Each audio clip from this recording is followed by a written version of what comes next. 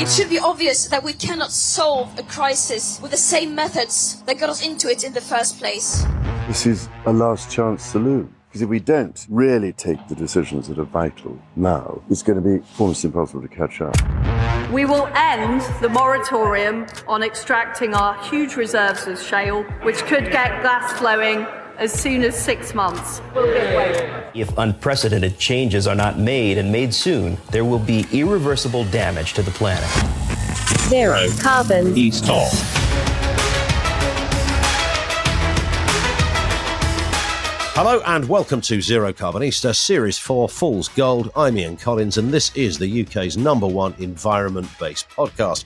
If it's green, it is in. As we record this episode, the sunshine is with us. We find ourselves sitting on a veranda in Bromley, enjoying some South London rays and a swift pina colada. How's yours tasting, Dale? Morning.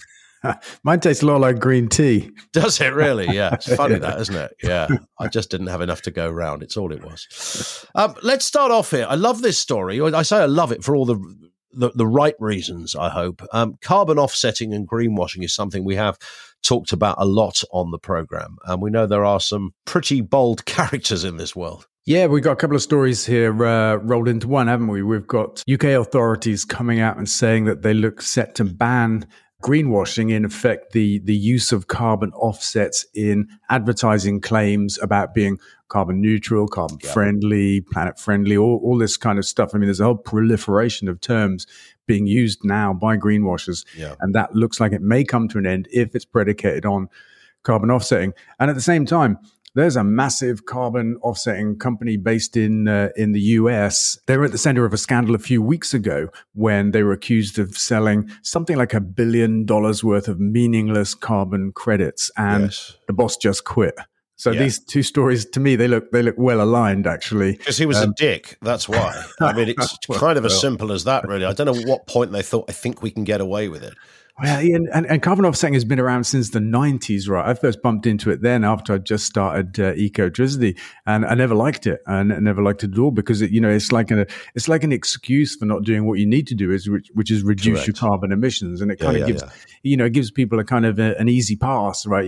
Just offset your guilt by paying I've polluted the shit out of this town, but don't worry, I've bought a cactus, so that doesn't really kind of work. I've noticed in supermarkets as well, there's a lot of food manufacturers just selling stuff in green packaging and things like that. These are kind of very sort of subtle ways of making you think you're getting something. Unless you buy a green salad, of course, then that is fair enough that it's in a green package. It's true. But you take my point, though, there's a lot of that going on. Sowing the seed that there's something more environmentally friendly about these particular fish fingers because we've changed the packet to green. Yeah, agreed. And actually, you reminded me, somebody sent me a report this week.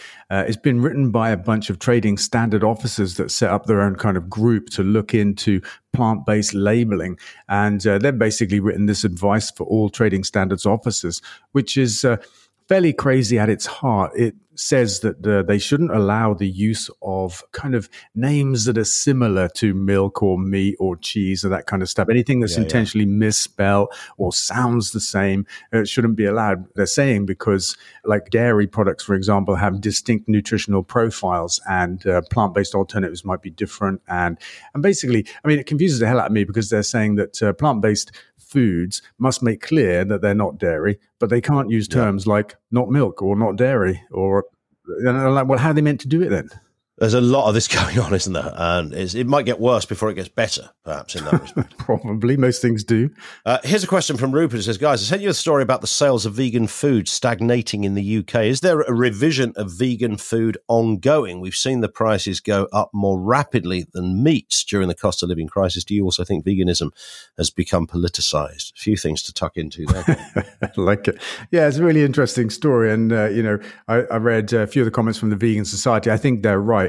I think there's been a bit of a rush to the market, a bit of hype around vegan products. Lots of people piled in. Oatly, for example, don't just make like oat milk. They started making ice cream and they've withdrawn that. And so I think you've got on the one hand a crowded marketplace. On the other hand, you've got a cost of living crisis. And these products have been premium priced, which is wrong because plants are cheaper than animals, right? So I think you've got a combination of factors: cost of living crisis, crowded marketplace, a lot of hype around vegan products. And it just looks like a correction to me. It doesn't look like the end of the world. Yeah, agreed. Here's a headline. Is it too late to stop deep sea mining? What's going on here? Well, that's really interesting. There's been this body talking about this for 30 years, based somewhere in the Caribbean. I think they're called the ISA, and they've been talking about deep sea mining and how it could happen in international waters and so on and so on. Turns out there's a kind of clause in their constitution that says they've got until July to make a decision. So they're being told by the mining industry they either allow deep sea mining by July or it'll happen by default anyway. I mean, that's like 2 months away. So we could be 2 months away from a cataclysm on the seabed because, these guys want to strip the top 10 centimeters of the seabed, mash it to bits and extract metal from it. And that's where all the sea life lives, and then these places on the seabed are so remote, so deep, we don't even know what they are, but we may be about to destroy them. Yeah, it's extraordinary, isn't it? You'd think, it goes back to those kind of, I wonder what happened in the board meeting when someone said this was a good idea. That's right. It was nobody around the table who went, are you sure we should be doing this shit? Well, and like these mining companies that are really pushing for just commercial interest, they're arguing that we especially need these minerals and metals for the renewable energy revolution, for example, for car batteries. But lined up against them, you've got big car manufacturers like Volvo, for example, and I think BMW. And so, basically what they're saying is BS, and they're just like looking for a way to make a buck. Yeah, of course. We've had a lot of questions over the months on climate reparations, and I spotted this story that fossil fuel firms, that's not easy to say with this pina colada. It's easier than pheasant pluckers, right? That's very true. Apparently owe climate reparations of $209 billion a year. Yeah, so 209 billion jumped off the page at me, and then I saw per year, and I thought, I know, yeah, this is grave stuff. What's the deal here? Just explain, Dale, if you could, what is meant by climate reparations, and who are they paid to, and who from? Yeah, so this group I've never heard of before, actually, the Climate Accountability Institute, have done a study. It's thought to be the first, or at least the most in-depth version attempt at putting a price tag, basically, on the climate crisis and attributing it to the oil majors based, I guess, on market share and how much of this stuff they've produced over the years. And it's come up with this staggering figure of 209 billion per year. But it excludes the cost of loss of life and loss of wildlife and some of these other kind of almost unfathomable issues. And so it's not even the full cost of the climate crisis. It's very interesting because around the world, oil majors are being sued by people affected by the climate crisis, including by U.S. federal states. Actually, they're being sued for having lied about the impact of their product for decades. They're being sued, and somebody putting a price tag on it has got to be very interesting and more than a little bit worrying, I would have thought, if you're an oil company or have shares in them. Question here from Stephen. Dale, long-time listener, absorbing your insights into the world of sustainable living. Have you heard of Heat Geek? They train people to get the most out of their heat pumps, and it sounds like yours is woefully inefficient and expensive. Maybe get them round to take a look and make a video. Thanks for all you do. You inspire people like me to do more and take it up. Big divide in the room, of course, over heat pumps. Your issue, Dale, has always been pretty simple. There's nothing wrong with the boilers we've got. It's just the crap that comes out of them that's the problem.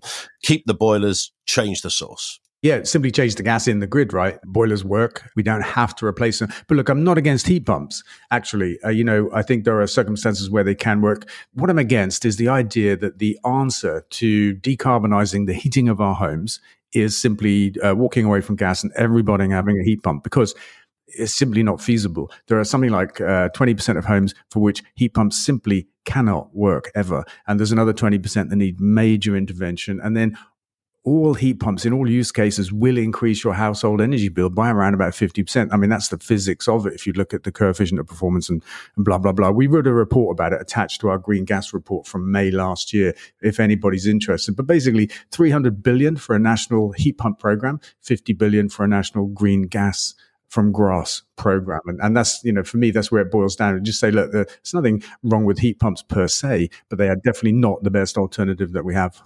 But so you've got one, haven't you? I do, yeah. Is it possible, though, from what Stephen's saying, you haven't read the instruction manual properly? Yeah, everything's possible, right? Have you plugged your in pipe into your out pipe or some shizzle like that? So I had my first heat pump more than 20 years ago. And so, I kind of understand them a little bit. But I'll take a look into Heat Geek. And, fundamentally, though, my experience of heat pump isn't what's driving this. It's the data. The idea of a national program, when you crunch the numbers, we need to make 3 times as much renewable electricity to power power our homes if we have heat pumps as we do if we have boilers and stuff like that. That's what it's all about. I mean, I know that heat pumps work. They just aren't the silver bullet or the magic bullet to this issue that a lot of people say they are. Hi, I'm Mike Graham from Talk TV, and I've been asked to tell you about green issues and a new book called Manifesto. It's brilliant, apparently. Do you believe in climate change? I don't. Do you believe we all need to find a greener way of living our lives? No, I don't either. I think it's all a load of guff perpetuated by loony lefties and eco-zealots hell-bent on causing a nuisance. Do you believe we're all killing our beautiful planet? No. Neither do I, but I know a fellow who does. His name's Dale Vince. He's so convinced he's written a whole book about it called Manifesto. The Battle for Green Britain. It's part memoir, part handbook for changing the world and shaking it up, apparently. I won't be buying it, but you can if you want to waste your hard-earned cash. It's $4.99. Pretty cheap, isn't it? You must be wealthy as hell. According to this script, it's available now from fgr.co.uk/shop. Great headline here. Share prices of the big polluters fall after climate lawsuits. And we're seeing more and more climate lawsuits. And I guess it stands to reason if there's more of the headlines like that, then people will go, why am I investing in these quits? Yeah, we just mentioned that, didn't we, in this story about the 209 billion estimated reparation cost, compensation, let's call it, from the oil companies to the people most affected by the climate crisis. This is the kind of thing that is worrying shareholders and stock markets. And somebody's done a study, actually, just to get into that and says, look, the swing or the drop in share prices whenever there is a new lawsuit or a successful decision is between 0.5% and 1.5% of the entire value of the company gets wiped off on the stock market. So I would file this in the category of, look, that's not a surprise, right? That the stock market reacts to legal challenges and fines and stuff like that. That's not a surprise, but it's nice to see the data. Indeed. Jenny says, you had a question the other day about AI or climate change. Which one is more dangerous? But do you actually think AI could be used to help fight climate change? Yeah, absolutely. I felt that coming when you were halfway through it. Absolutely. I don't see why not, because AI can be used and is being used to do some incredible things already. Examining MRI scans and finding tumors at a success rate far higher than the human eye can, or things that may develop into a tumor. AI is already doing incredible things. And this one, Peter, the animal rights organization charity. I thought, who is this Peter? But now I know. I know, because everyone says Peter. Yeah. It is actually Peter. Is it? Oh, right. I'm in the category of everyone. I always say Peter. Yeah, I don't think they're fussed as long as we talk about them, and I'm always very happy to talk about them because they do some incredible work, and hugely responsible for things like fur being banned on catwalks and goodness knows what else, and they've done huge stuff. Now they want the Gloucestershire cheese rolling event to use a vegan alternative. Yeah, and why not, right? Because taste isn't an issue here. You just roll the fucking thing down a hill. These are the big things where somebody gets clocked in the bonds by a massive piece of cheddar. Is that right? That's the one. Yeah, it's a great big wheel of cheese. Get run over by your own cheese. Well, nobody actually ever catches up with it. They set the cheese off first and then everybody else chases it. And it can reach 70 miles an hour, which is far faster than a human can go down a hill in one piece. So nobody ever catches the cheese. It's just a question who gets to the bottom of the hill first, But, some poor cow suffered in the making of that cheese. And Peter's point is, look, just have a vegan alternative. Yeah, it's a curious. I've seen some videos of this, and each their own and all that sort of stuff. And I don't like Morris dancing. It's like, okay, if you want to do it, it's fine. But I just have this kind of image of, I don't know, a Jesus character sitting up on a cloud, looking at the world that he made and orchestrated, thinking, how the did this bit go so wrong? We've got these people are rolling cheese down a hill. Yeah, I see it. What bit do I need to rewire in the system? Yeah, I got it. Big eye roll from up above. Indeed. And Neil on Twitter says, I heard a guest say on right-wing radio the other day that global warming stopped 25 years ago. Is there any way we can make such misinformation or denial illegal? This does come up a lot, doesn't it? Because to go back to what our Lord Almighty or our Maker gave us in terms of the incredible ingenuity of the human condition, and our neurological systems allow us to invent and innovate, etc. The ability to make a graph is both brilliant and the worst thing ever, because people f*** around with those things. Have you noticed that? They like give you half a graph to look like a whole graph, or they take a segment from a graph, or they change the axis. They change the axis of the graph. And so the graphs is a den of mischief, frankly. And I think that's where these kind of stories come from. Because I get this on the radio. Whenever you've been on with me, we do a debate on this stuff. I can set my watch by it, Dale. Someone's about to send me a graph. Oh, really? Brilliant. And it's like the old adage, isn't it? There are lies, there are damn lies, and there are statistics. And graphs. And graphs. Yeah, we have to add graphs to that, I think, the Ian version. But look, I saw this as well. This guy saying it stopped 25 years ago. He also said, and by the way, most of it's not man-made anyway. And I was thinking a couple of weeks ago that actually we should make it illegal in the way that we've made Holocaust denial illegal. We should make future Holocaust denial also illegal. And there's a better case for this, right? This isn't just about denying something happened in the past. If people deny the coming Holocaust of the climate crisis now, they're doing real harm to the rest of us, because they sow doubt and confusion, and they can slow down the real action that we need to fight the climate crisis. So I say we should make this future Holocaust denial an actual crime. Yeah, indeed.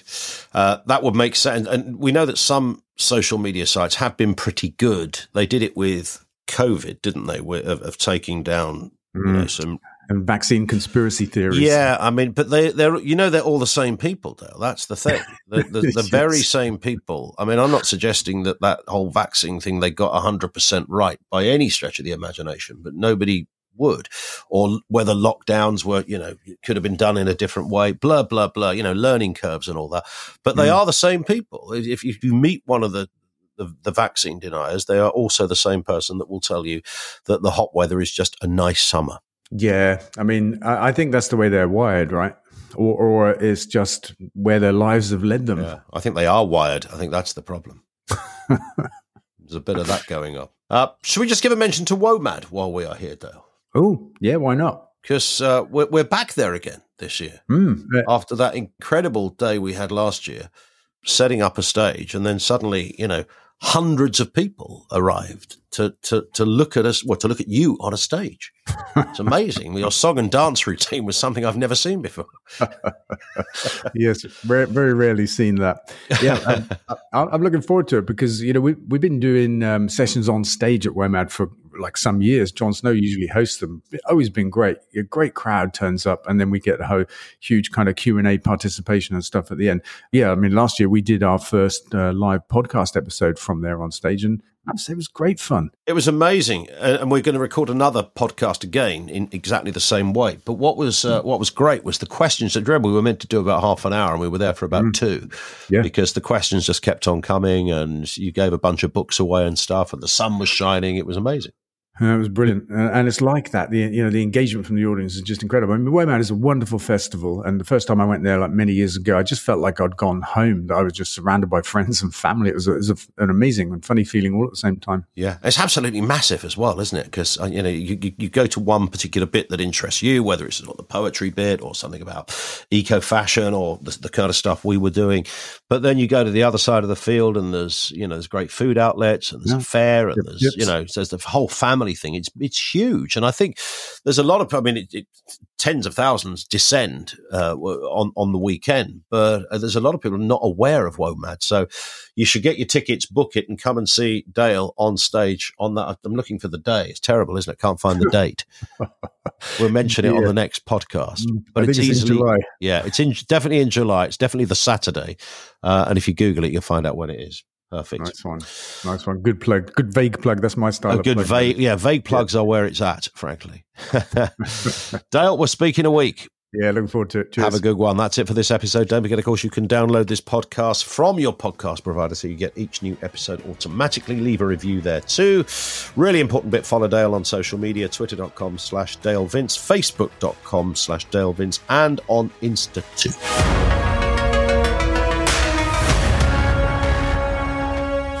Zerocarbonista.